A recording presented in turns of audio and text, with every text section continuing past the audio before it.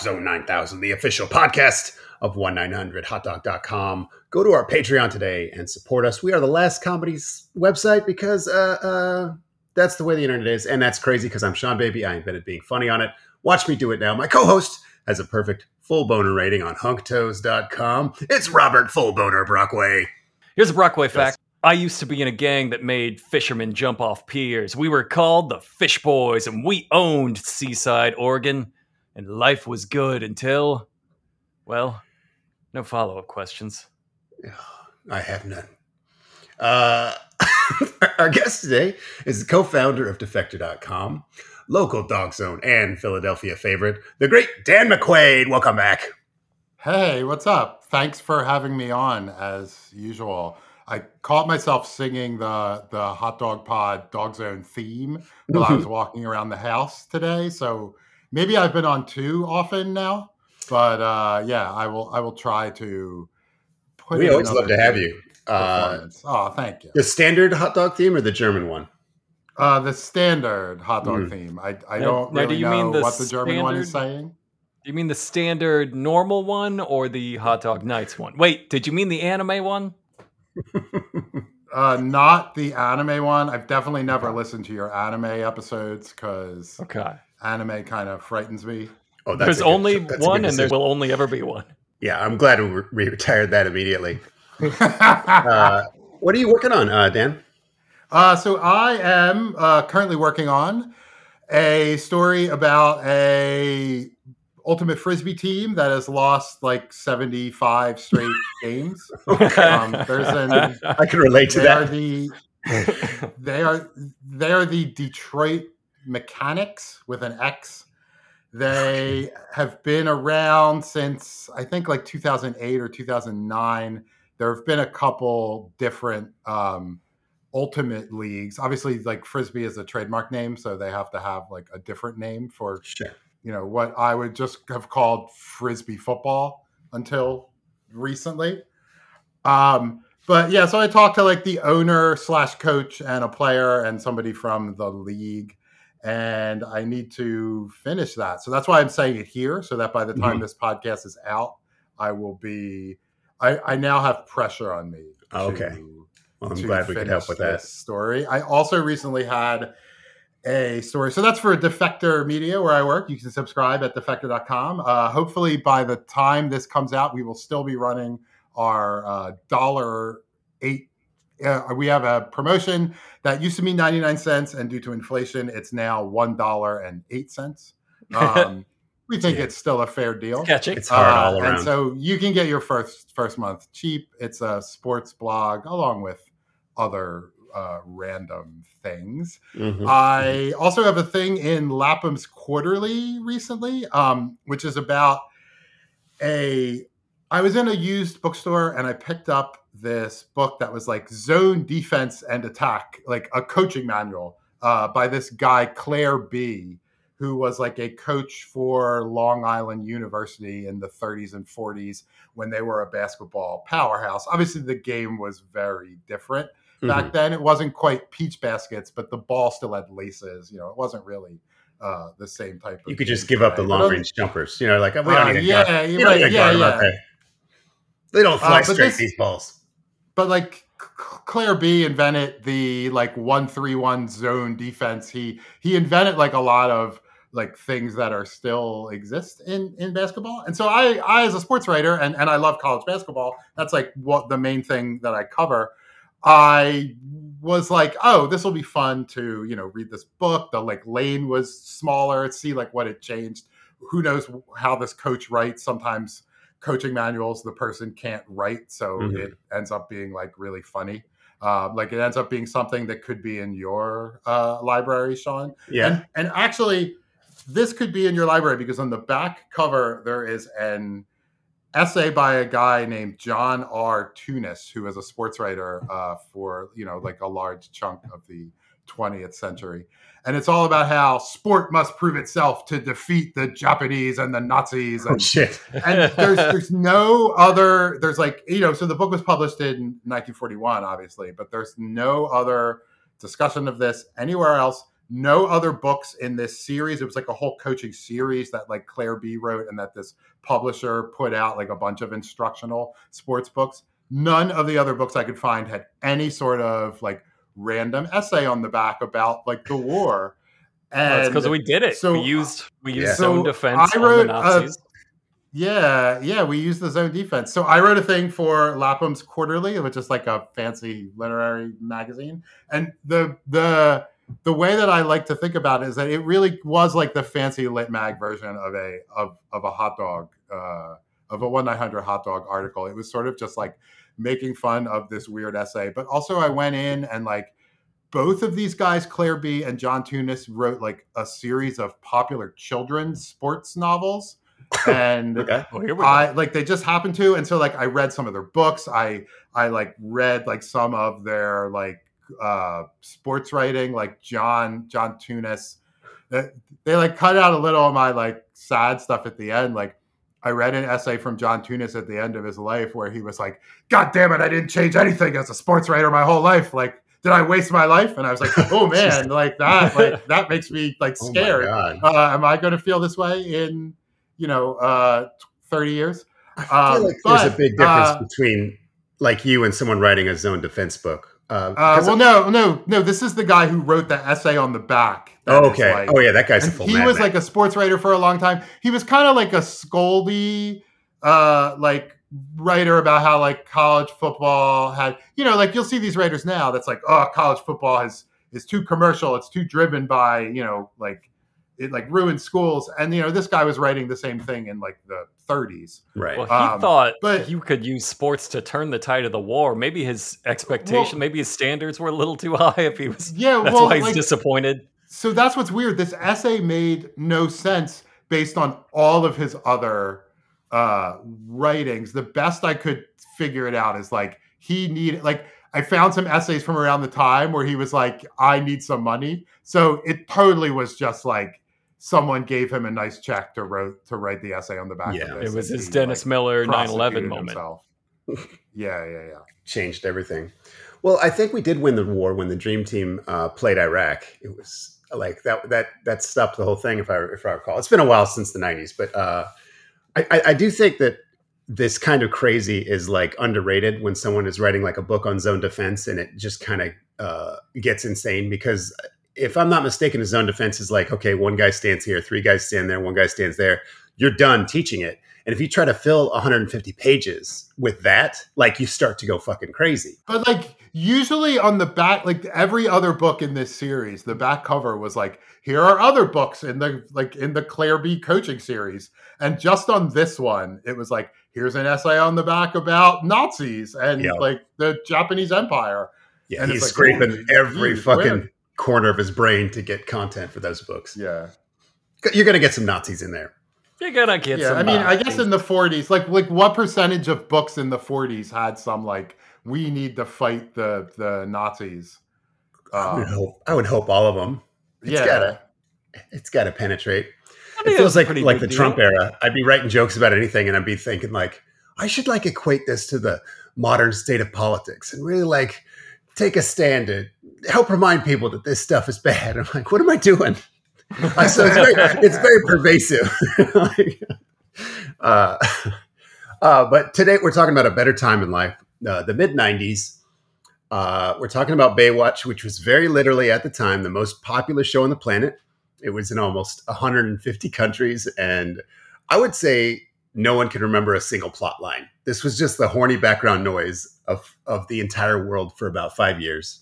I actually I have a question to establish a baseline along those lines, which was, have either of you watched Baywatch before this?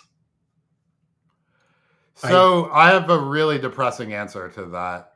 I knew if you had an answer, it was gonna be sad. I watched Baywatch like a bit as a kid. It was like on in syndication on Saturday afternoon.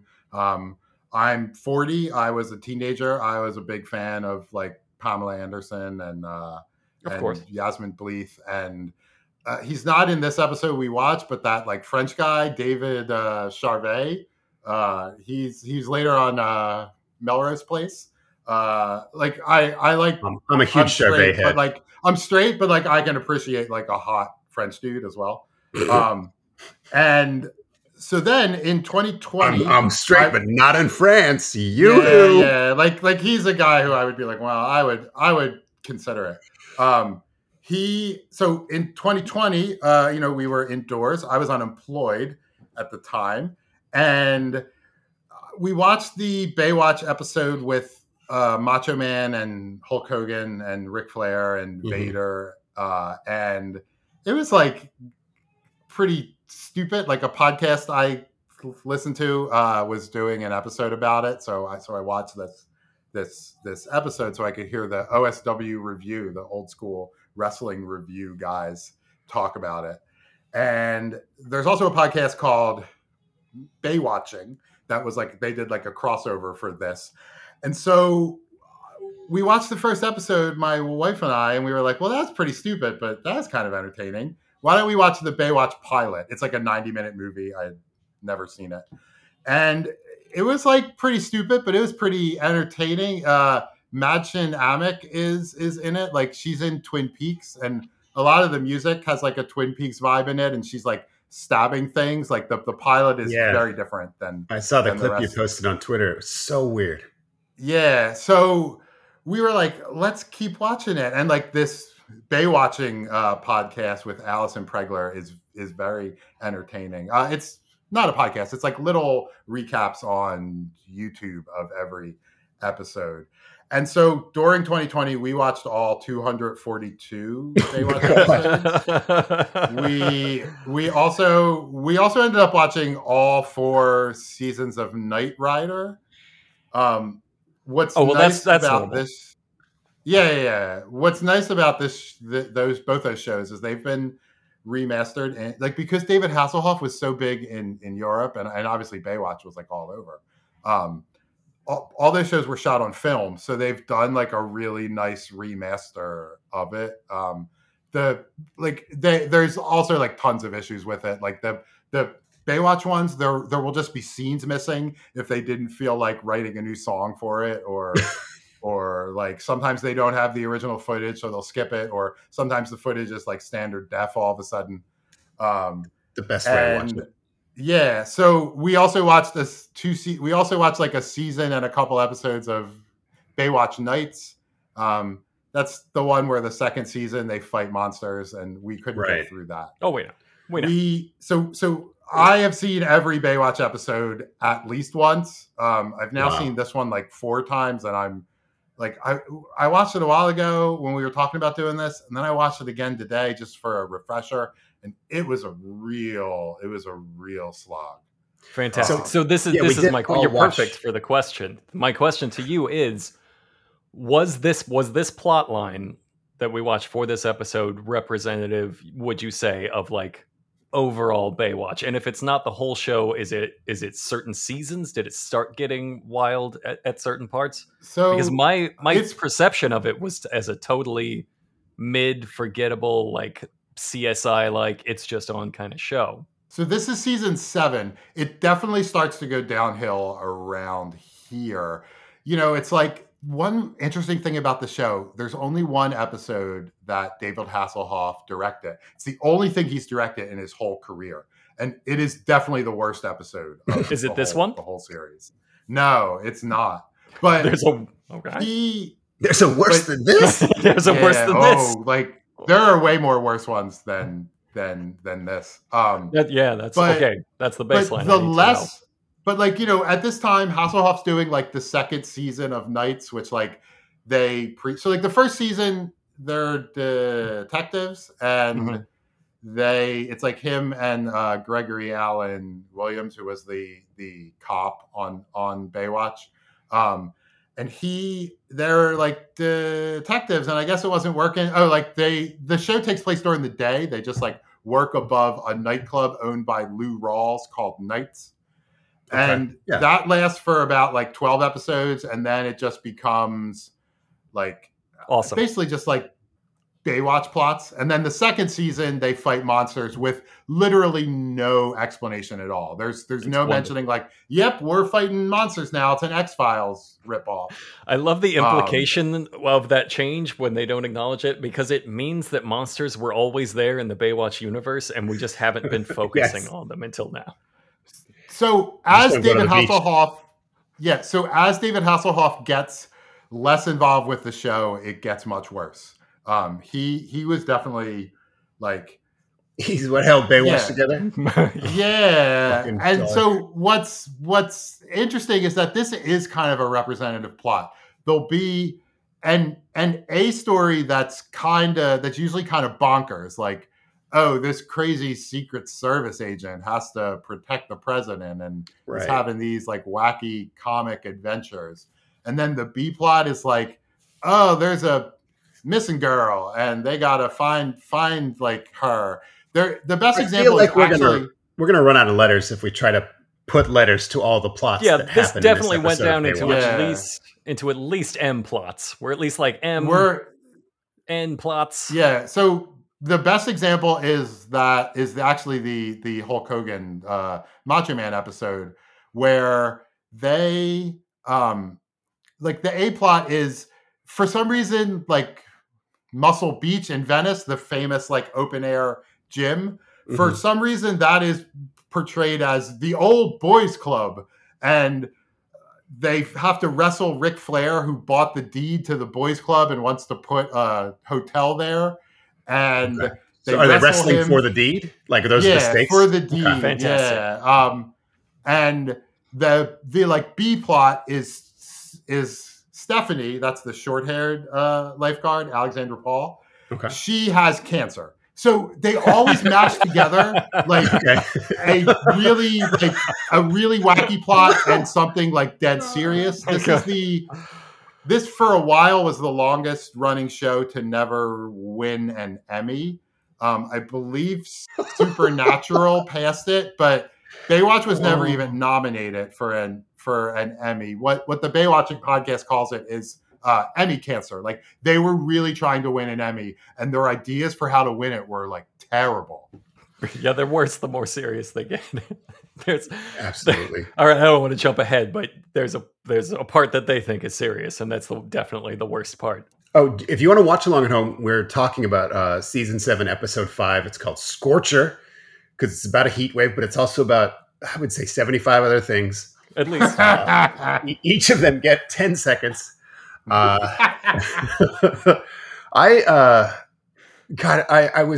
never watched the show either. I think I watched it one time. My ex and I were friends with Tori Wilson, who was a fitness model at the time, and she got a part on Baywatch, and we were very excited for her. So we watched the episode, and if I remember, she had like a 3-word speaking role, and that was it. But along the way, we saw what the show was, and I think I was really shocked by how many music videos there were. Like, they're always just stopping the show to just do a full 4-minute music video. And I wondered all these years, like, is that a trope? Like, do they do that every episode? And apparently they do, because they did it. Yeah. So what's great about the remastered versions is they had to do all new music in most cases. They only paid a couple people. And so some of the music video, like there's one where the original song was "I'm Too Sexy," and in the like remastered version, it goes something like "I've got it going on, I've got it going." It might as well, yeah. Then there's, when Hulk Hogan was in WCW, he had like a knockoff theme. So in the Baywatch episode, there's a knockoff theme. One of the OSW review guys says a lot of the music in the new Baywatch sounds like South Park music, which it really does, but it's like dead serious. It's not trying to be funny. Which is the only way to ensure it's funny. So there will be scenes where they'll be showing a David Hasselhoff music video and another song will be over it because they didn't want to pay David Hasselhoff money for this remastered Baywatch that he was in. So that's held together amazing. With his blood, sweat, and tears. There's an episode where Richard Branson tries to break the world record for water skiing behind a Virgin Cola blimp, and What's the world record? The fucking only one dumb enough to do it? Yeah. Little Richard is in the episode and has several musical numbers. And like they're just cut out, but they're just cut out in completely random ways. Like Little Richard will like say something and get ready to start a song, and then they'll cut and the people will be like applauding, like, yay, great song. So they really didn't put much care into this. Yeah. But it does look pretty. The remastering. It's nice to watch like a nice looking. Yeah, like the people in the show are insanely beautiful. Like and they know too, like the whole intro is just like a cameraman perving out on every single cast member. Pamela Anderson was like kind of hot in a way that seemed like a burden. Like she wasn't just like beautiful and on TV, but she was on a billion TVs. And then I think her character was meant to be disarmingly hot and always in a sexy swimsuit. They introduced her by having her like play a saxophone on a rock. Like I saw on your Twitter thread that was, that's how they introduced CJ. So I'm just saying like she was sexy in like a very literal and conceptual way. I remember when she was on the Chris Rock show, he straight up asked her, has anyone not tried to fuck you? He also... Well, what was her answer? I think she kind of just tried to laugh it off, but like you could kind of tell, like, yeah, it's sort of a problem for me. Like I can't have a regular human relationship. Yeah, you landed on the biggest problem in my life. Thank you. Yeah, you'd think it's nice, but no, I can't fucking buy my groceries. He did a joke in his act about like how no matter how hot a chick is, someone is tired of fucking her, and he referenced Pamela Anderson. He's like, Pamela Anderson, like someone out there's tired of fucking her. So. I guess my point is that thinking about sex with Pamela Anderson was a big part of Chris Rock's writing process, and he didn't care who knew it. It's just a hobby we all had in the 90s. So I guess that's like my take on Pamela Anderson. It's just like, I kind of want to like meet her and not try to fuck her. I don't think I would. I feel like I would absolutely try, but like... But if I didn't, she'd really find that refreshing. Yeah. Like she'd go home and have a good day. Maybe she'd appreciate the effort. She's like, I like that. You didn't like literally say Aruga when you met me. Like, yeah, I tried my best, Pamela. There's like a documentary about her. I think it's on Netflix, and it's made with her cooperation. It's one of those. She comes off as incredibly likable and a very cool person in this documentary. It might just be called Pamela. Because no one's ever been mean to her. There's two ways that can go, though. I mean, I think like Tommy Lee has been mean to her. I think there are some people who. And I guess all the people she said no to. So like everybody. You know what? I take it back. I think everyone eventually gets mean to her. Poor Pamela. Slowly understanding like the psychological trials of a hot person as we work our way through this intro, because we're only at the intro. I get the popularity of the show. It's weird today. It's hard to relate to if you're very young, because like media is too fragmented for a single show to ever reach 1 billion homes. And I think most horny people just tell their phone, Siri, whatever specific thing I want at this very moment. Oh, okay, fine. Just stepmother stuff, I guess. All stepmothers. Fine, Siri, you're right. I think it was definitely more popular actually out of America. I think in America it was well watched, but it was sort of people just were really aware of it, but maybe didn't really know anything about it. Because when I was talking to people when we were watching all of Baywatch in 2020, which I could not and still cannot shut up about, the thing that people always say is like, oh, slow motion running. And it's like, yeah, that's true. But also that's the joke from Friends about Baywatch. Like that's what people remember. It's that's just how sort I know of that it was in the zeitgeist. Mm-hmm. And then when you actually watch it, you're like, oh, this show is both like poorly made. It's so poorly made in such ways that it can make it really fascinating. And it's super fast paced. Like it is the opposite of slow motion running. If someone thinks that's the trope of the show, is that it's absolutely not. There's 1 million things happening and 1 million characters. If this episode is emblematic of it, then it may have the most things happen out of any TV show in history. Like a lifeguard is audited in this episode. Yeah, it is a very. I think that's the Y plot. Yeah, that's the Y plot. I had that down as the Y plot.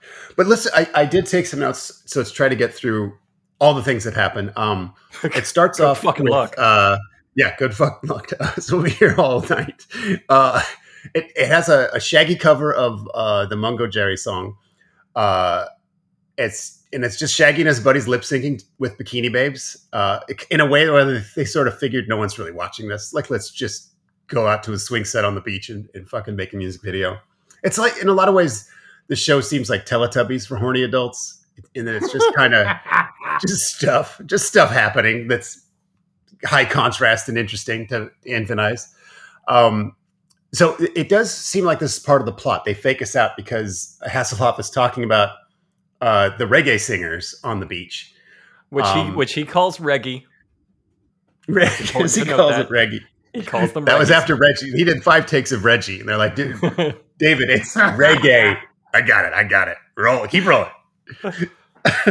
But we also learn the other plot. The main plot is the great Jeff Altman, funny man Jeff Altman from Thunder in Paradise. He's playing a Secret Service agent, and he's like comically serious about his job, and he wants to protect President Clinton, who's going to go for a jog later that day on this beach.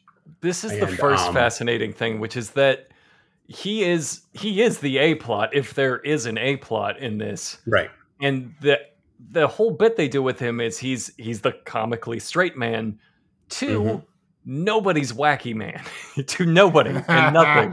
So he's just playing the most aggressive straight man you've ever seen, to awkward silences and bewildered confusion, because there's supposed to be something else there, but there never is. There's never anything else there. All that stuff you're saying is reasonable. He's like, I'm going to take over the beach and make sure the president stays alive. And Hasselhoff's like, yeah, no, that sounds great. He's like, are you a true American? Away. He's like, sure, buddy. Yeah.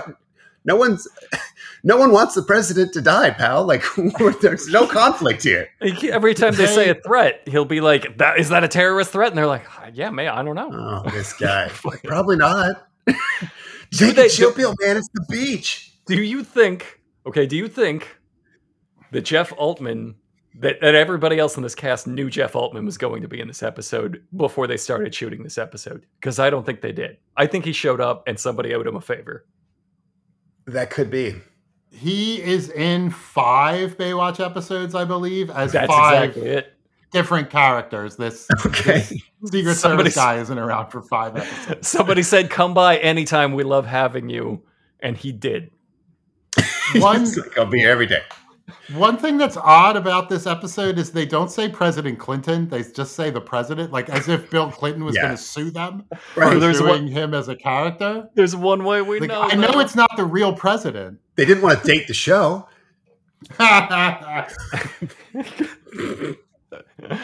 They did name Hasselhoff's son because he did that bit where he's like, I know you, 6'4", 235 pounds, son named Hobie.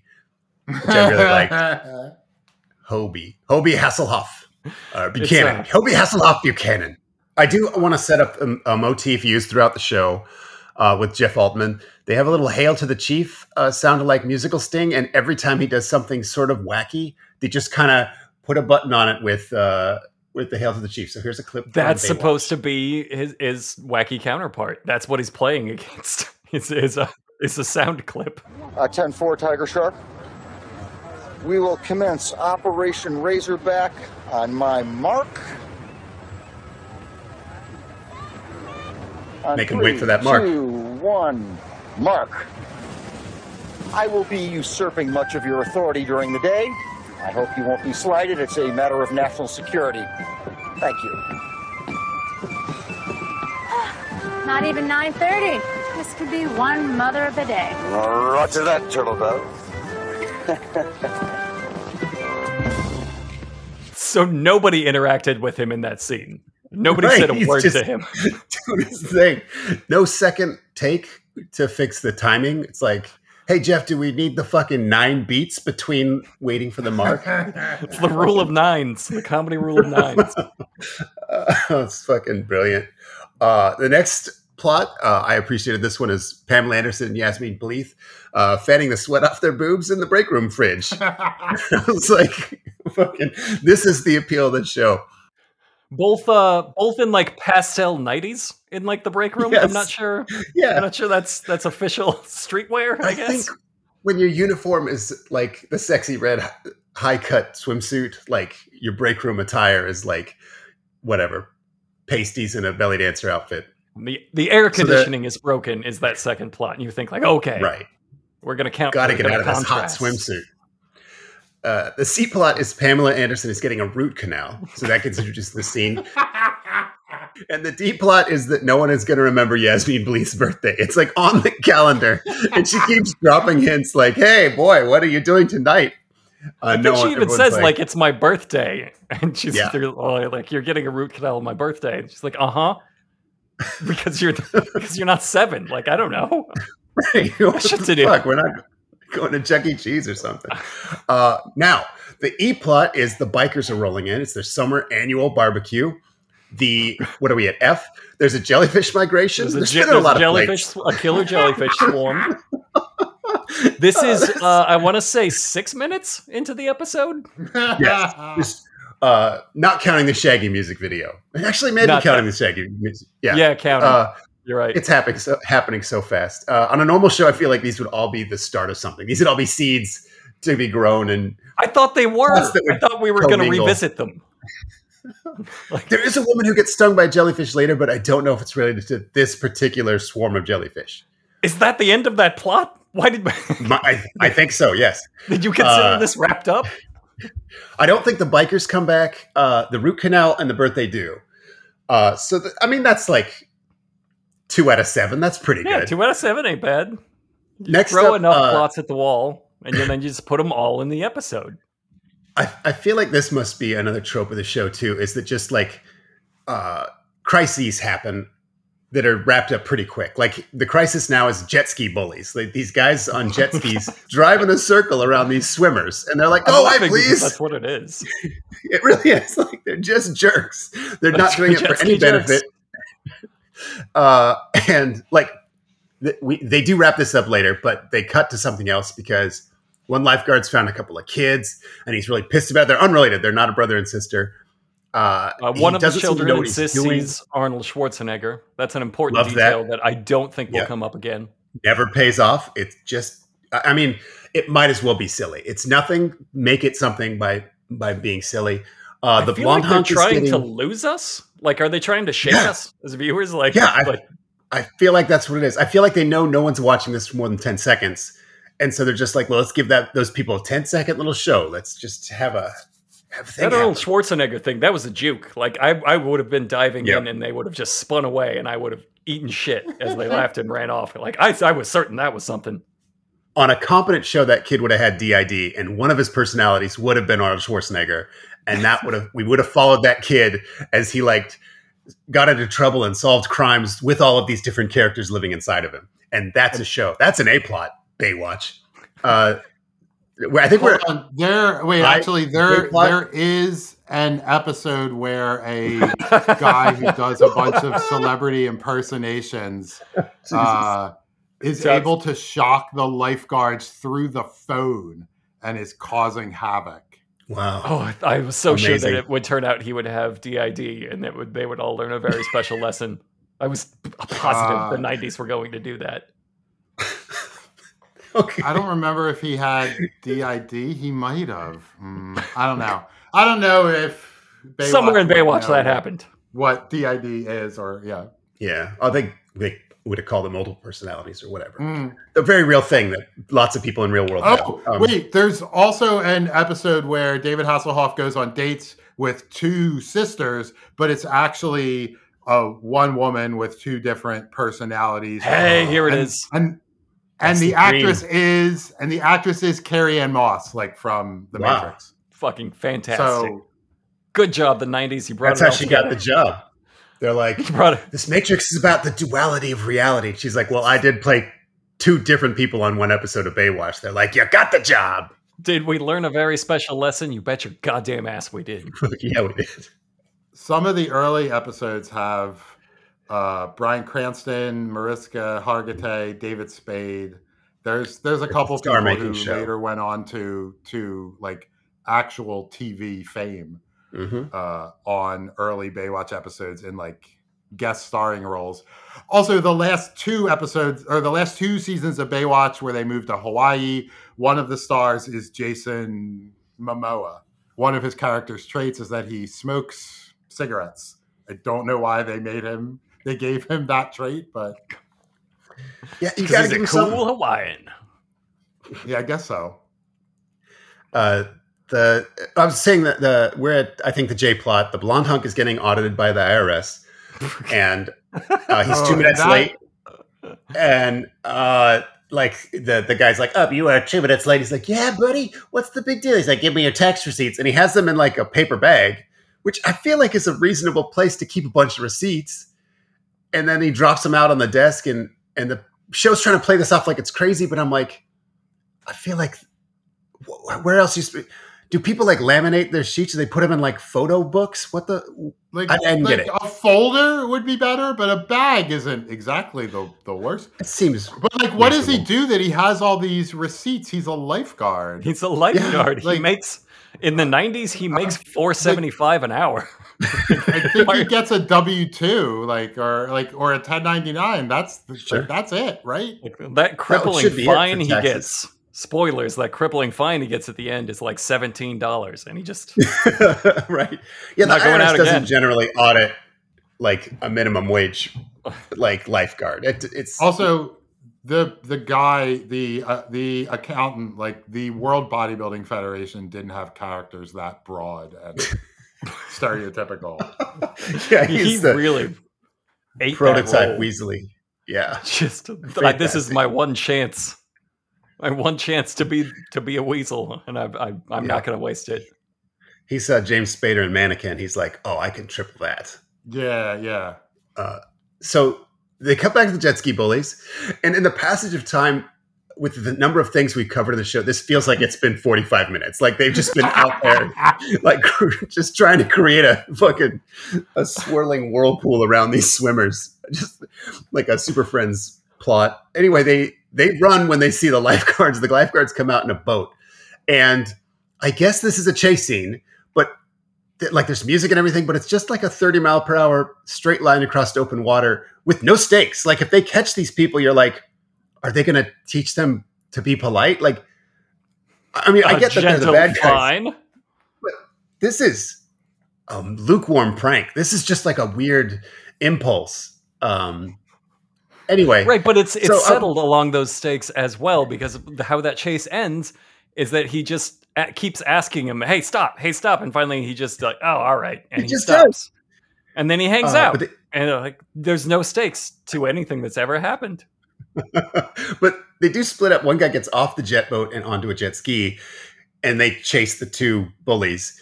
And he actually jumps onto that fucking jet ski that comes out. Yeah, it rules. It's like this little like mask sidecar thing. Did Baywatch have toys? Those would have been some really bad toys, but this one Yeah. would have ruled. The rest This would would have have just been a had good one. big tits and done nothing.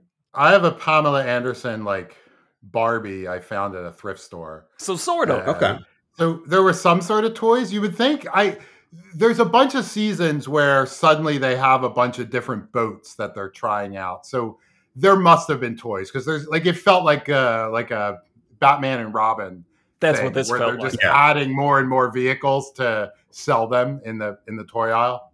Yeah, he comes. This is the only scene it's in. He comes the detachable jet ski, and then he dive tackles a bully off of a jet ski, and then they're like, "All right, problem solved. Never seen again." I feel like he doesn't have the authority to physically assault a jet ski jerk. I mean, I agree with it. I think he should have. I'm just saying that guy could probably tell the police, and the police are like, "Yeah, dude, buddy, you can't just fucking run around in the water tackling people because they're dicks." Trust me. The lifeguards in this show kind of have arrest powers. There are lots of times in this episode where the lifeguards sort of just lead someone away as if they are a police officer. And the guy people who don't jumps trust on the guy who jumps on the jet ski is Michael Newman. He is an actual lifeguard. He won like the National Lifeguard Championships one year, which is a competition. He at first was just like a background guy and like a technical advisor. The show actually started in the 70s. The work for it. One of the creators is this guy Greg Bonan, who was a lifeguard, and starting, I think, in like the early 70s, wanted to get a show about lifeguards. He thought it was a great idea. And like shockingly, he was kind of right because of how long it was on TV. But in 1978, he like rescued the son of a TV executive as a lifeguard for real. That's the dream. And then asked him, hey, can you help me get this series I've been trying to get made? Oh my And God. then 11 years later, the show started. But one of his friends or colleagues. I have a quick question. Sorry to interrupt. How many kids do you think he drowned after they said no to that question? I was going to say 11 years later, it's clear the answer was not really. Yeah. It's like, yeah, I'll give it a shot.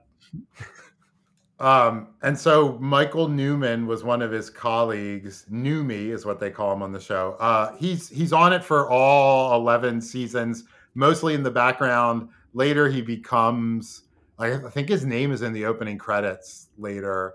He said in interviews, he's like, well, basically they kept me around because they didn't have to hire like a stunt person if I was in the scene. Mm-hmm.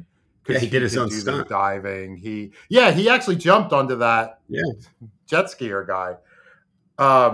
He also, the most important role he had in the show is that he was David Hasselhoff's leg double. Leg double? Yeah, for like running. I guess Hasselhoff was a little for like shots without like shots where you would just see Hasselhoff's legs. It was occasionally Michael Newman. My very first thought was like in a bath, like sultrily leaning one leg out of a bath. But no, running makes sense. Makes maybe a little more sense. I think there are some David Hasselhoff bath scenes in this show, unfortunately. And Michael Newman just under the water holding his breath. Possibly. He's a lifeguard. He could do it. That's true. The perfect skill set. We're back from commercial. They went out on that. They're like, boom, they arrest these guys. I had so many questions. Like I wrote that down. Like, oh no, what are they going to do with these guys? We never find out. Like we come back from commercial. That's the end. Like they left those guys to die in the sea. So we come back from commercial with no answers, and Jeff Altman is he's like a dork, and they're still doing this bit, and he's in a suit. He's in his full Secret Service costume, and Hasselhoff is trying to explain to him that like Secret Service beach agents, they should be in disguise, like for comfort and for tactics. Like these. He'll explain it. I have a clip of it, but I just want everyone to know you should never trust a man trying to get you to take your shirt off for unclear reasons. And this is the second time we hear the music sting. Sir, I am on duty. I am patrolling my sector, on guard for any kind of sabotage or villainy. Agent Dawson, you're the only one on the beach wearing a dark suit and dress shoes filled with sand. We are having a heat wave. Now, don't you think if there's any saboteur or villain out there, they're going to know exactly who you are?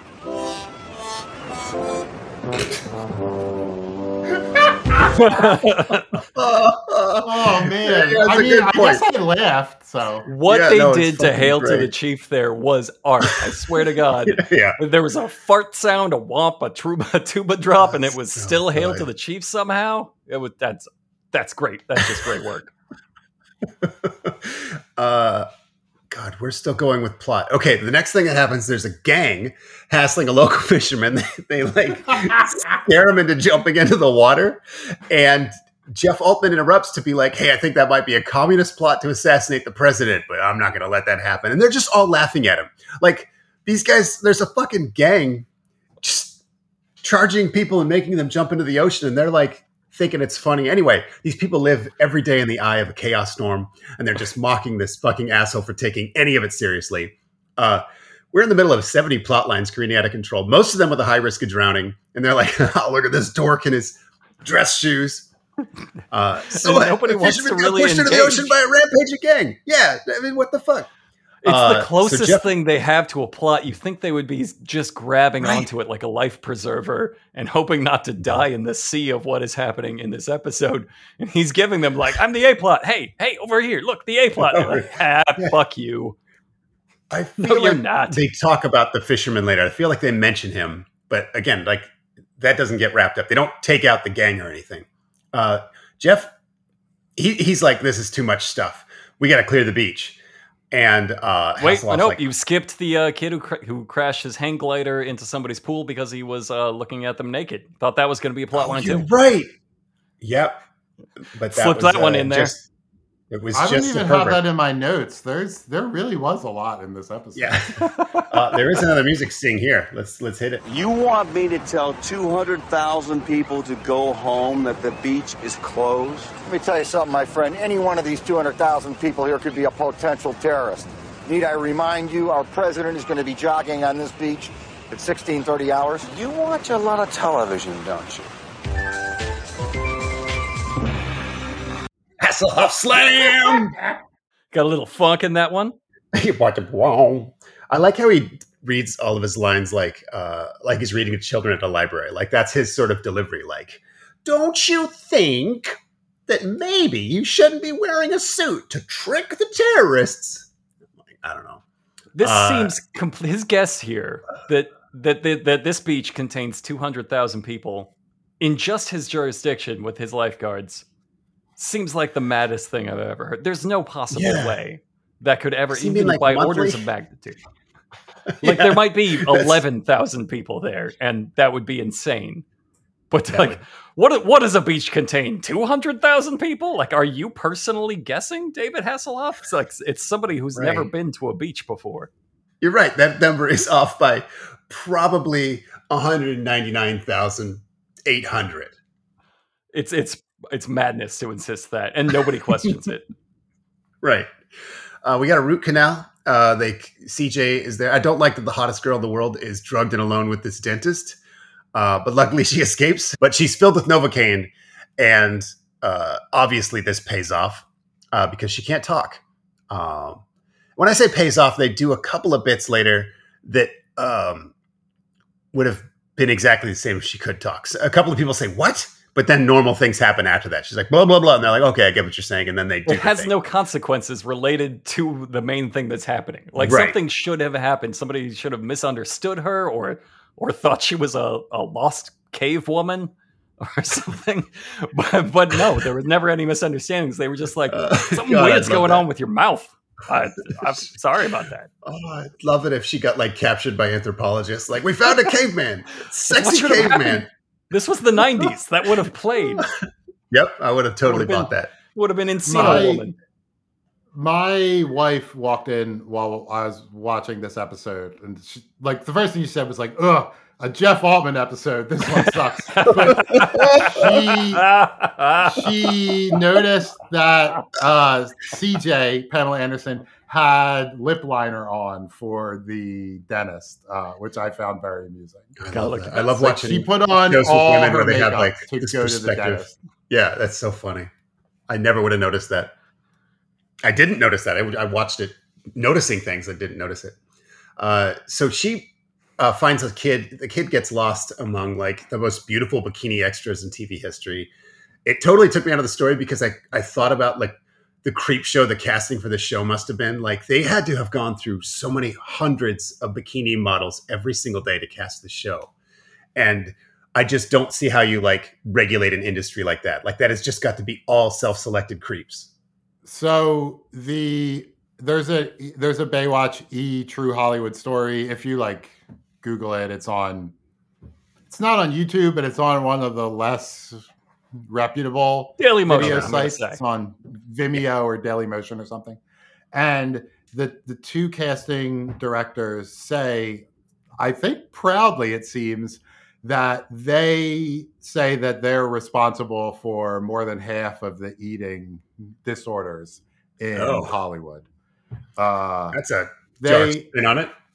They also put on the show, they put pictures of Yasmin Bleeth at like catering with signs that said, "Do not feed this woman," because they were always on her for her weight. And like obviously like beautiful Yasmin Bleeth. Yeah, like could not be hotter. And like, you know, it's So yes, you were right. The casting on this show is like the creepiest thing in the world. The people who said they gave the people eating disorders are women. They are not men. So the creepy casting was of all genders. Okay, good for them. Every time we have to pause for a second and you say, so I know something fucking crazy is going to happen. We have more plot because CJ helps this kid. He's like, what the fuck are you talking about? Because she's all mush mouth from the Novocaine.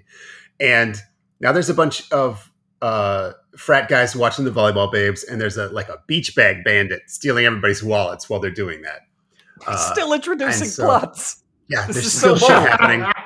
We're not even close to done with new plots. I know, but it's amazing. They add a weird twist to one of our old plots here because the rookie has the two kids, and the boy needs to pee, and he's like calling into base. He's like, guys, one of these fucking kids has to go pee. What am I supposed to do with the girl while he's peeing?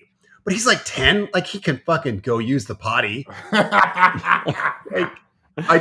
like, I need protocol. Get the fucking guidebook out. What do you do when you have two genders of children who need to pee?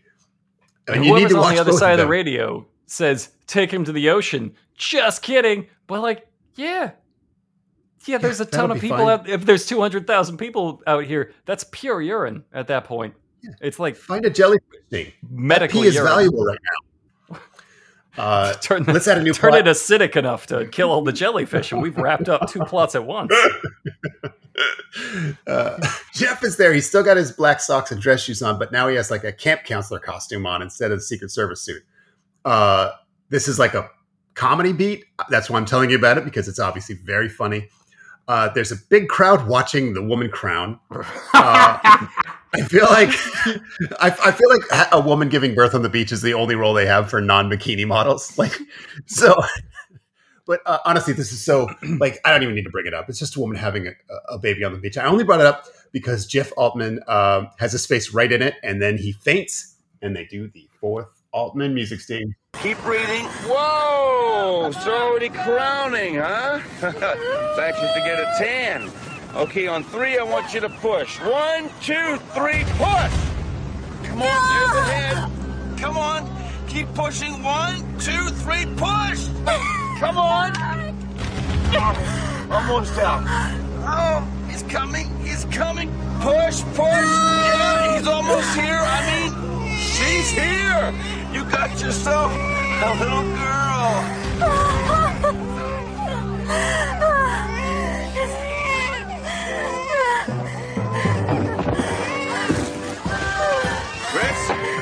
Get some smelling salts for Special Agent Dawson.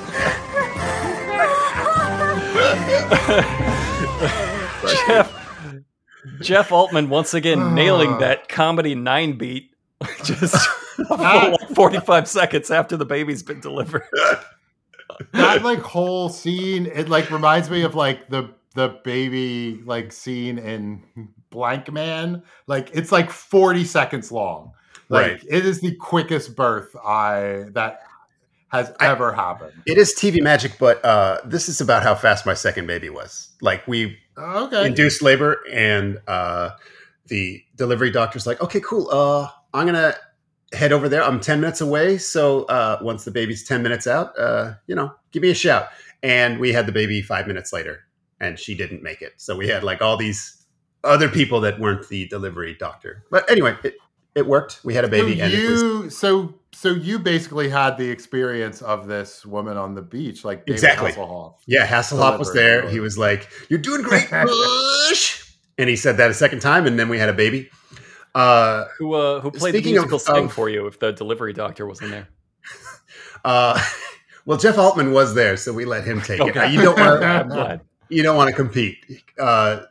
Speaking of heads emerging, there's a new plot. A kid runs up and he tells Yasmin Bleeth that he found a fucking human head in a trash can. And you're thinking, okay, there's a lot of fake outs in the show. You're like, this is a prank. But there is a human head in a trash can, and the fake out is that it's just a hobo who's in a trash can. Now I worry people are picturing when you say that he's laying in a dumpster or something. No, he's stuffed in a normal trash can in which you would throw away a soda by the beach. Perfectly normal sized, if a little bit small trash can. He has curled himself up into a ball and thrown himself away. And then he is covered in garbage. There's no cover on this. The cover is open. So multiple people walked by him and threw their garbage on him and walked away for him to be covered in garbage. The way you'd have to it's tear the skin off your back how they standing came up out of with that. this idea. Yeah, it's like my nightmare to get trapped in a garbage can like that. There's a lot of product placement in this show, and there's Famous Amos and Gatorade in the trash with him. Like I'm sure they were very happy with the money that they had spent on the product placement. Get a real clear shot. The guy positioning the labels just so on the homeless man. Who fucking thinks they thought that's how homeless people lived? Like, well, when we don't see them, they're busy stuffing themselves into trash cans. That's where they live. That's their homes. They film on the beach in Southern California. Like, surely they've encountered someone living on the beach before. I promise you, there are homeless people in these shots. Yeah, how did they get it so wrong? I don't know. It's such an insane decision. I just can't stress that enough. They do say hi to Yasmin Bleeth. He goes, morning. She says, morning. Commercial break. That's it. That's how we meet. And it comes back. God, what do we have? A kid getting rescued from drowning. They just yada yada that. Like we catch that at the tail end of it. There's a couple covered in second-degree sunburns. That's just don't get distracted by that. We're now back at the IRS audit crisis because sunblock is not covered as a vocational expense for lifeguards, which seems an insane detail to just make up because it almost certainly is. Yes, right. It would likely be the only one, but it would. Right. Yeah, you got panties and a fucking sunblock. Those are the two things you wear to work. I feel like you can write those off. Yasmin Bleeth is helping the mentally ill trash man. He is now taking a shower outside, surrounded by children, fully naked. I want to be clear. He's fully naked. She thinks this is cute. There's a fucking trash can pervert. And she's like, let me nurse you like a baby bird. Oh no. Everybody thinks this is cute. They're like 3 feet away from him. There was a crowd around just like aggressively watching him clean his dong. And they're having the best time I've ever seen. Like that crowd is selling that as a good fucking time. There's dong water on these onlookers. There is on these children. Yes. I didn't want to say all that in the same sentence. Clap. Can you fix that in editing? So now there's a joyrider on the beach. Like he's in a Aston Martin, I think. Yeah, it's like a fancy car. Yeah, like with the steering wheel on the wrong side, he like imported this car, and he's just cruising along the beach trying to run people over. Like no hands, top speed. Just squealing like, wee, I'm in a car. Wee, like he's never been in a fucking car. He stalls it out in the ocean. CJ ditches the show's fourth lost kid, and she pulls this maniac from the car. And he's like, wee, why? Like he's absolutely lost his mind in a way no one has. He's not a pervert or on drugs. In fact, when the most beautiful woman in the world pulls him out of the car, he's just like, oh, come on, cop. Not like, oh, hey, yeah, I'm obviously an unhinged maniac. I'm going to turn this into a weird sex assault thing. No, nope. I respect your authority.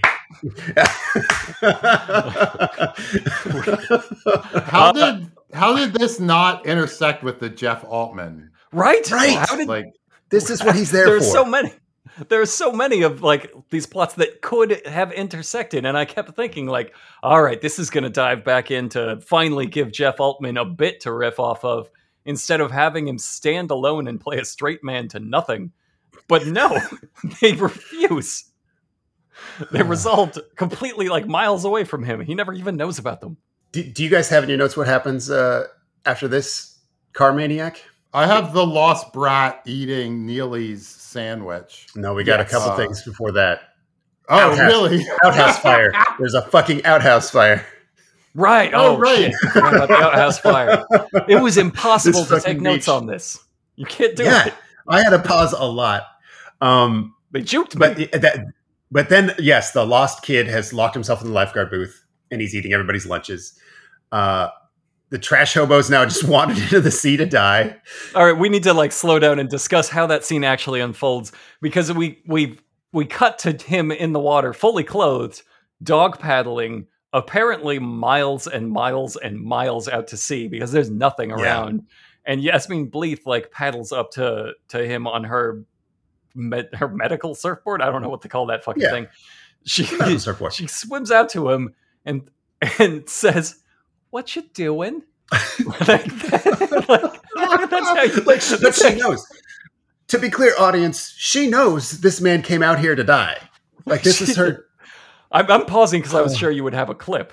Oh no, I did not take any clips of anything other than music stings. I'm glad I have the rest of the notes because she says, "What you doing?" And he says, "Swimming to heaven." Swimming for heaven. And she says, "Well, that's a long swim." And he says, "To be perfectly clear, it's not so bad one way. Just let me die, Yasmin Bleeth." Yeah. I don't even have a name. They call me fella. I think that's my name. I live in garbage by choice.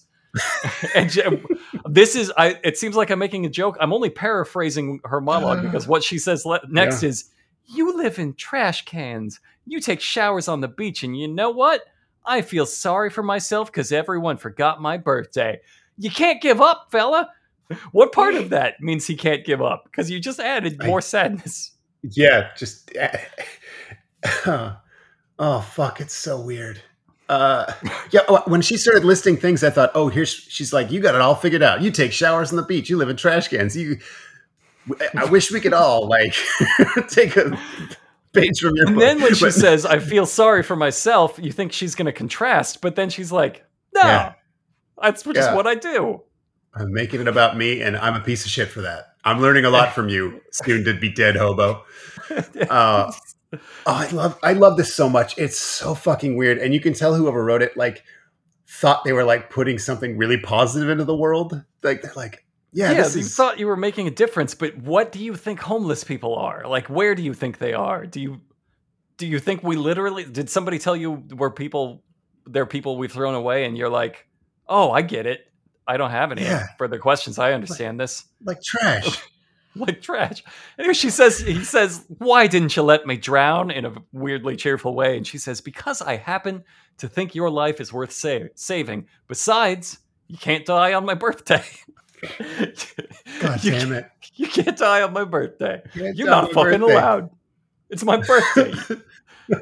This really broke my brain. And then it didn't help that we came back to a bride and a groom and a priest completely soaked, and they look like really sad, like they're being scolded because Hasselhoff had to break up their underwater wedding because they didn't like get the proper permits. He has like this long speech about like, "Oh, it's fucking you can't unregulate a fucking underwater wedding." And the Secret Service, all this happened off camera, but Jeff Altman apparently saw the full wedding on the ocean floor and decided it was a terrorist attack to kill the president, arriving many hours later. And so that's what we're dealing with. Like, we just go from this fucking insane, like, suicide talk down to this. And I believe we're on number 5 of the musical stings. But they could have been terrorists, an underwater attack. The beach was covered. I was just offering help. Don't. Operation Razorback is your business. And I'll help you because he is my president and this is my country and you asked me to. But from now on, Operation Lifeguard is over. On my mark, 3, 2, 1, mark. Oh, sad. Pretty angry, huh? Roger Dodger, knucklehead.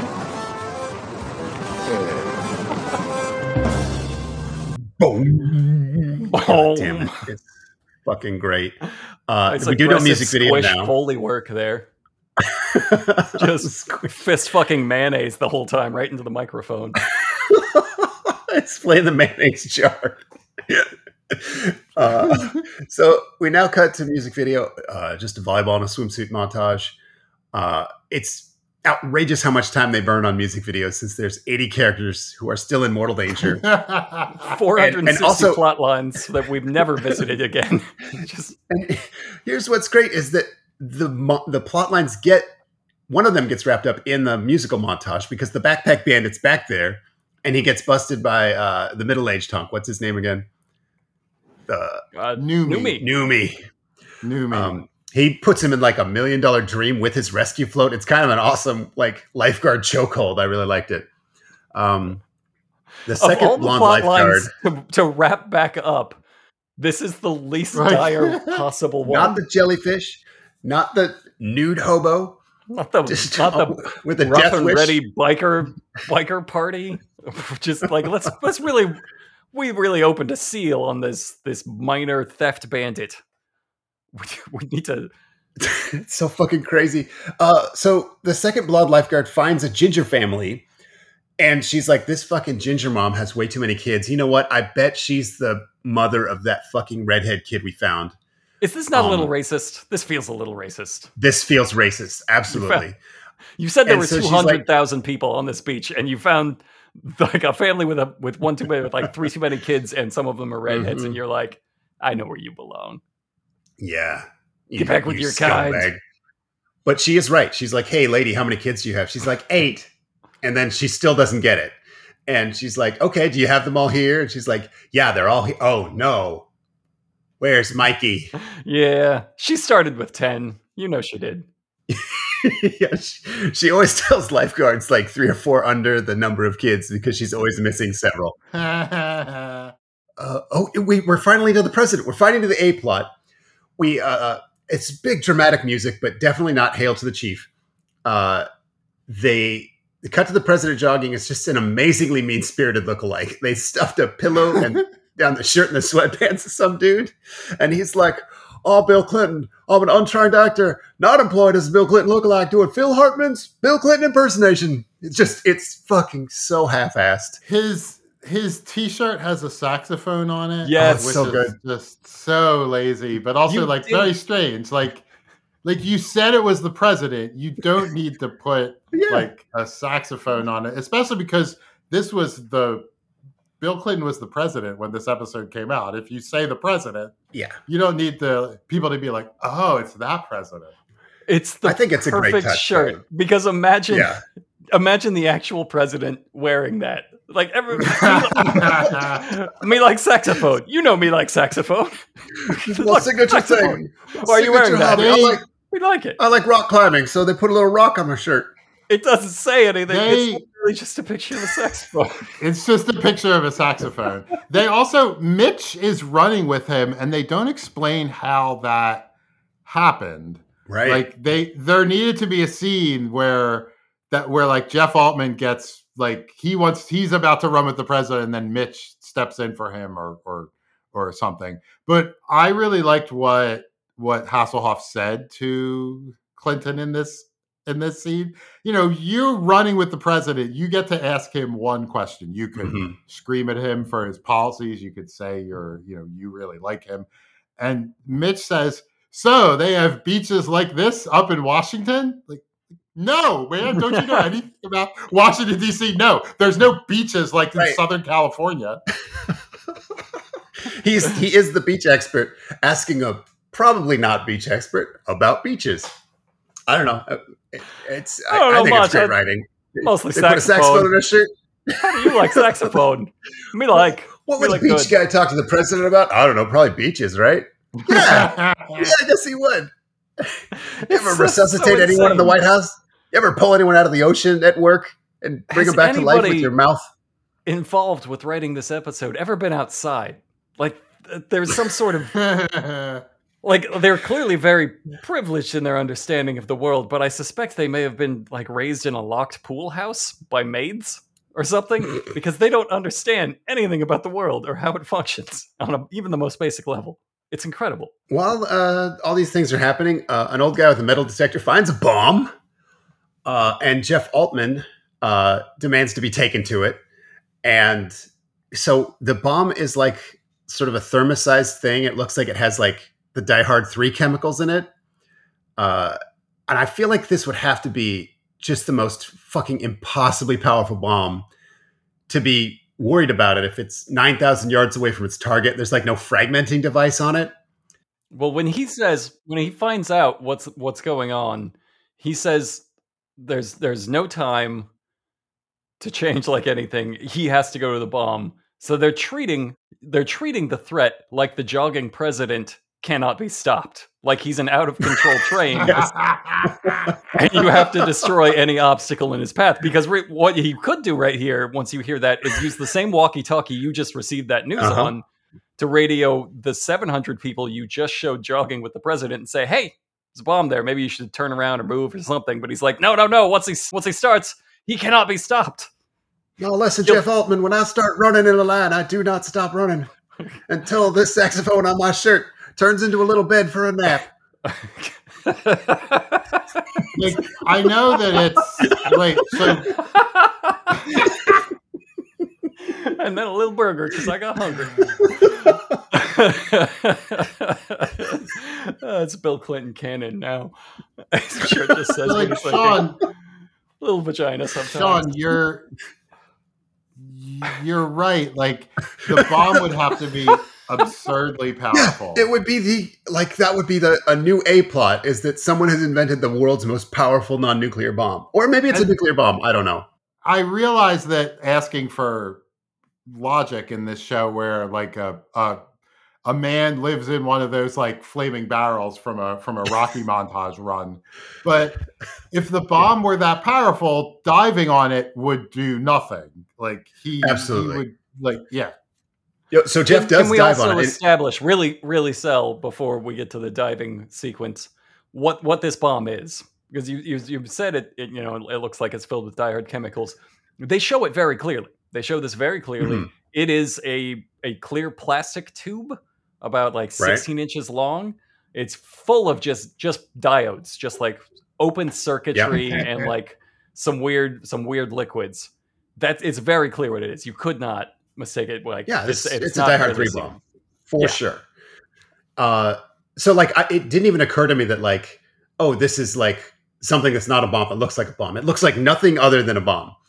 And so I was actually writing down how big it would have to be and how there's no fragmenting element to it. Like, it's not going to, it's stupid. Right. And just as I was typing that, Jeff Altman jumps onto it. And now I'm like, well, now a fucking tooth or a bone splinter might kill the president. You just fucking. But then a kid comes over and he says, hey, that's my intergalactic warrior. Like, what he said? That's fucking crazy, right? That's what he said. And then when the scene is over, they show that kid, just to be clear, holding the tube and going, like, dancing it around like it's a guy and going, rah, rah, rah. It's a fucking tube full of chemicals. It's a tube. He just found this like mutagen syrup. He's like going to go make some Ninja Turtles later. But like he tells Altman, you broke it, you big jerk. Then he's like, you big jerk. You jerk. He tells him like twice more. But maybe he's the fucking jerk playing with an empty plexiglass tube.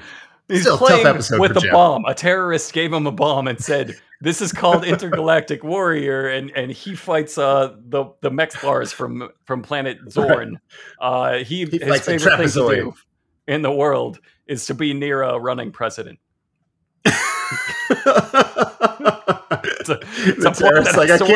I can't believe that worked. I've been doing that every day for 3 years. He's all embarrassed because he's like never foiled a presidential assassination. So he's like, I mostly just stand around while presidents have meetings like a big dummy. But like, that describes every single Secret Service agent that's ever been job. Mostly. Yeah. That means you're doing a good job, by the way. That means you're doing a really good job when nothing happens to the president. Like, nobody's going to sympathize with your failure of being like, nobody killed the president today. Yeah, it's so weird. Again, written by someone who just hasn't given a second thought to anything. All of these plots that we've mentioned are not being wrapped up. He's trying to give his little camp counselor costume back to David Hasselhoff. He's like, no, you should keep it as a souvenir. So that's the conflict here. This guy thinks he did a bad job because he jumped on a bomb to protect the president. It turned out to not be really a bomb. Anyway, one more musical sting. Hey, I got a nephew. Maybe I could use these after all. Thanks a lot, man. I'll see you. Give me the tiny shorts. Okay. My nephew. Dudley, tell your nephew when he wears those, not to wear black shoes and socks. That's a Roger Wilco, pal. Roger. Triumphant Jeff. Got some confidence now. They really made that song a character. Like, I think that song got more of a character arc than Jeff Altman did. Like, that really recovered. It made it stumbled, it fell down. I liked the upbeat version at the end. It really got its groove back. Twist. And the DVD extras, one producer says, I like to think of Venice Beach as one of the characters of the show. And the other guy interrupts and says, I think of the Hail to the Chief musicals. You're right. It was the best character we wrote for that episode. It's the only one that saw any kind of conclusion. You're absolutely right. I'd like to change my answer to his answer. There's a problematic part here at the end. Okay, all of the endings that they wrap up are really fucked up. But the first one is Tracy Bingham. She's been helping a little lost girl all episode. And we didn't mention this, but the little girl's kind of been looking at her weird. And so it's weird that she only got the one thing because all the other characters got 11 things. But there's actually two things going on because the little girl's dad finds her. He's like, oh, good, you found my daughter. And the little girl confesses to him. She only got lost so she could spend time with Tracy Bingham. Now, I'm thinking this is because she wants her single dad to ask her out. But hell yeah. The daughter wanted to spend time with her because she saw her rescue a kid from the ocean and realized that she could grow up to be a lifeguard if she wanted to be. Now, no one has mentioned that these people are black. And it's not mentioned in the show. It's just like you have to have internalized racism to even understand what this scene is saying. It's that she saw an adult black woman and said, oh, wow, she can be a lifeguard just like me, a young black girl could grow up to be.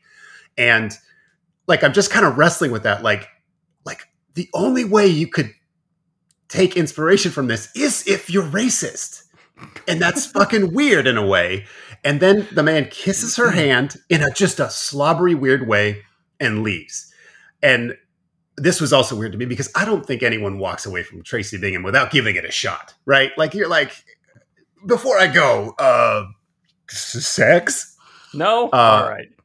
No, okay, bye. Yeah, I had to try, man. Okay, this was 1996 too. It wasn't great, but we were not living under segregation for several decades. Also, I'm a sports writer. I knew who that dude was. It was Willie Gault, former Chicago Bears wide receiver. He's in Tecmo Bowl. That was his role? He was weirdly buff. He once held the fucking world record in the 4x100 meter dash. He ran the second leg. Carl Lewis ran the anchor. It was so he had a shot. Team. He wasn't just some random guy. He could have. Oh man. Yeah. He blew it. He really blew it. I also Googled him. When I saw, I was like, that guy looks familiar. And then I was like, oh, Willie Gault. He I think he might be done, but he holds the world record for 45 plus, 50 plus, and 55 plus 100-meter dash. Wow. He ran an 11.3 second 100 meters when he was 55 years old. So shit. If that went wrong, that hitting on scenario with Tracy Bingham, he could have just booked ass before the embarrassment even set in. He could have been gone. Give it a shot, man. You got nothing to lose. The other plotline they wrap up, the hobo's all cleaned up and he's wearing regular clothes. He's not nude and covered in trash. He's stopping by to thank Yasmin. And she's like, who the fuck are you? What? You're the hobo from earlier? He looks exact. He hasn't even gotten a haircut, which means she only saw the trash. Even when he was in the ocean, she's like, all I see is those famous Amos rappers, you fucking pile of shit. She should recognize his face because all she saw him originally was a head in a garbage can. There was nothing obscuring his face. And there's nothing changed about his face now. She's just like, I didn't recognize you outside of a garbage can or not trying to die. Without that context, I don't know what you are. He thanks her for reminding him what hope is really all about. He gives her he whittled her a wooden sea lion, and then he kisses her cheek. This is weird. I think women, probably especially hot women, don't think it's a precious gift when strange men put their mouth on them. So the day's over, right? Nope. There's a boat fire. 6 or 7 victims. We got to go. And again, like rescue workers like to do, this is all a fake out. Ha ha, Yasmin Bleeth. There's no fucking boat fire, you dumb idiot. It's a surprise birthday said party. There were kids involved. They were like, there are children burning in this boat. You got to go. And then, happy birthday. We got you. She is fully panicked. They show her a few times, and they gave her the take. You're super scared about what's happening to those kids in the ocean because she's going and the next, I don't see him. the next time a child is really burning to death, there's a non-zero chance she thinks they're fucking with it. Oh, is it my birthday again? I just got so busy I forgot. So, to be clear, both of those women got kissed by strangers. So the episode ends with only 2 of the 58 plots getting wrapped up. Nope. You forgot about the audited lifeguard. The audited lifeguard. Oh, that did get wrapped up. Does pay off. The arc closes when he finishes getting audited, and it sucked. Yep. That's what happened. He got a big fine. He complains that he won't be able to do anything for many years because he's going to be out of money. There was no twist. He got audited. It continued to be audited and then was finished being audited and didn't enjoy it. That was what happened. That was what we spent screen time on. Had to squeeze that in. I like the idea of going to a Baywatch writer and saying, hey, we want to flesh out a couple of these things. Are there any of these that we can cut? And them saying no. Like, no, we need the fucking auditing. Back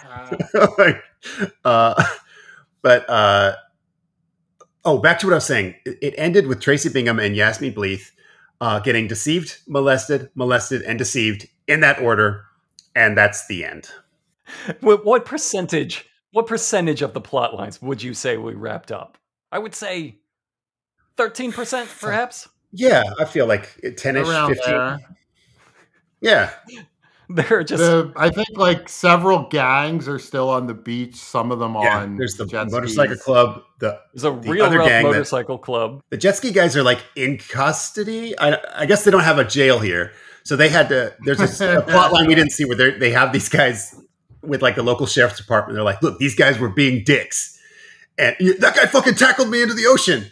Did you really do that, sir? Yeah, because he was a dick. Okay, I think you're under arrest. Jet ski bullies, you're free to go. Also, while all of this was happening, at least 7,000 of these 200,000 people died from the jellyfish swarm that was clearly the biggest threat, a lot of dead. And was never mentioned again. That one tourist couple is absolutely dead from those sunburns. That's close to everything, right? The hobo's definitely lost his mind again. Like, it's not You know what? His mental health's in a better state just because he fucking wiped some A&W wrappers off. Yeah, nothing himself. changed for him. Absolutely nothing in his scenario changed, except for he was like, I have hope now. Is your home still the trash? It is? Okay. Okay, I think this hope is going to be fleeting, pal. I kissed a beautiful woman. Her face is going to melt off cheek first. The darkness inside me can't be treated with medicine. Einstein, Hunter, Frankfurt. Einstein, Hunter, Frankfurt. Unser Podcast genau. Und mit maximalem Schau. Dogg Frankfurt Podcast. Korrekt. Ja. Der Kraft ist nicht gratis, nicht ohne. Schick die in die Hundesau. Für eine Stunde. Komm schon, du kennst die Nummer.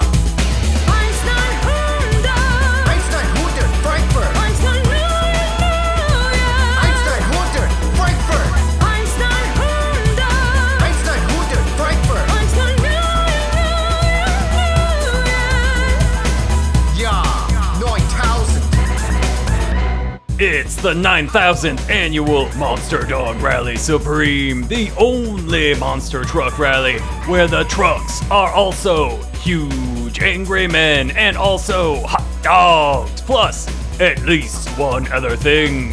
Maybe more, always more. All your favorites are here. Three Finger Louie, the only truck that plays the blues. Aaron Croston, Adrian H., Aiden Moat, Alpha Scientist Javo, sworn truck enemy of Dr. Truckopolis, Andy Armando Nava, Badger, the feral truck that implies you can tame a truck.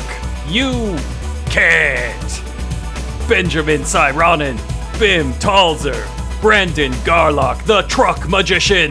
What's that behind your ear? It's a truck. Brian Saylor, Brianne Whitney, Barry Tumat, the adult truck, a full-grown truck. Cyril, Rev, Chance McDermott, Chris Brower, Clementine Danger, the truck who sees a therapist. Curious Glare, Dan B, truck therapist. Dat FM Entertainment, Dean Costello, Donald Finney, Dr. Awkward, Dusty's rad title, 3 child trucks in a trench coat trying to sneak into this R-rated truck rally. Eric Spalding, Every Zig, Fancy Shark, Jello, the well-hung truck, and the reason this truck rally needs an R rating. Greg Cunningham, Hambone, Haraka, Harvey Penguini, the hot truck. That's not a sex thing, it's overheating. Hot Fart, the hot truck. Also not a sex thing, it's stolen. Honk, the hot truck. Who doesn't know it, so it's still pretty attainable. Jaber Al Aiden, Jet Orosky, Jim Salter, aka Dr. Truckopolis, John Dean, John Hector McFarland, John McCammon, the truck who graduated college, John Minkoff, Joseph Searles, Josh Fabian, Josh Quicksall, the truck who's a billionaire. Not the driver, it's the truck itself. Josh S., Joshua Graves, Ken Paisley, KNM, M. Jahi Chappelle knows truck jitsu. Mac Miserable is the only truck who knows how to counter truck jitsu. Matt Riley, Max Baroy, the man who swore revenge on all truck kind. Nobody tell him he's also a truck. Michael Lair, Michael Wells, Mickey Loman, Mike Stiles, aka Dr. Truckenstein, Moju, aka Truckenstein's Monster Truck, ND, Neil Bailey, Neil Schaefer, Neku 104, the truck who's a man, who's a jungle cat, who's an urban vigilante, who's a little bit sassy, Nick Ralston, Ozzy Olin, Patrick Herbst, Rachel, the Mood Truck. Don't assume you know what the colors mean. Pink is for destruction. Rhiannon Sarkovsky, Sean Chase, Spotty Reception, Supernaut, the Funkadelic truck who became lost in time and is now king of the dinosaurs and prefers to be called King Funkalicious Truckosaurus Rex III. Ted H., the coward truck who assassinated the great King Funkalicious Truckosaurus Rex III. Thomas Cavazzos, Timmy Leahy, Tom Sakula, Tommy G., Waylon Russell, Yanis Ionitis, the only truck to discover a new type of cave salamander. Yosarian, and featuring the truck sensation sweeping truck nation. Kids love it, moms want it, dads begrudgingly respect it, even if they'll never admit it.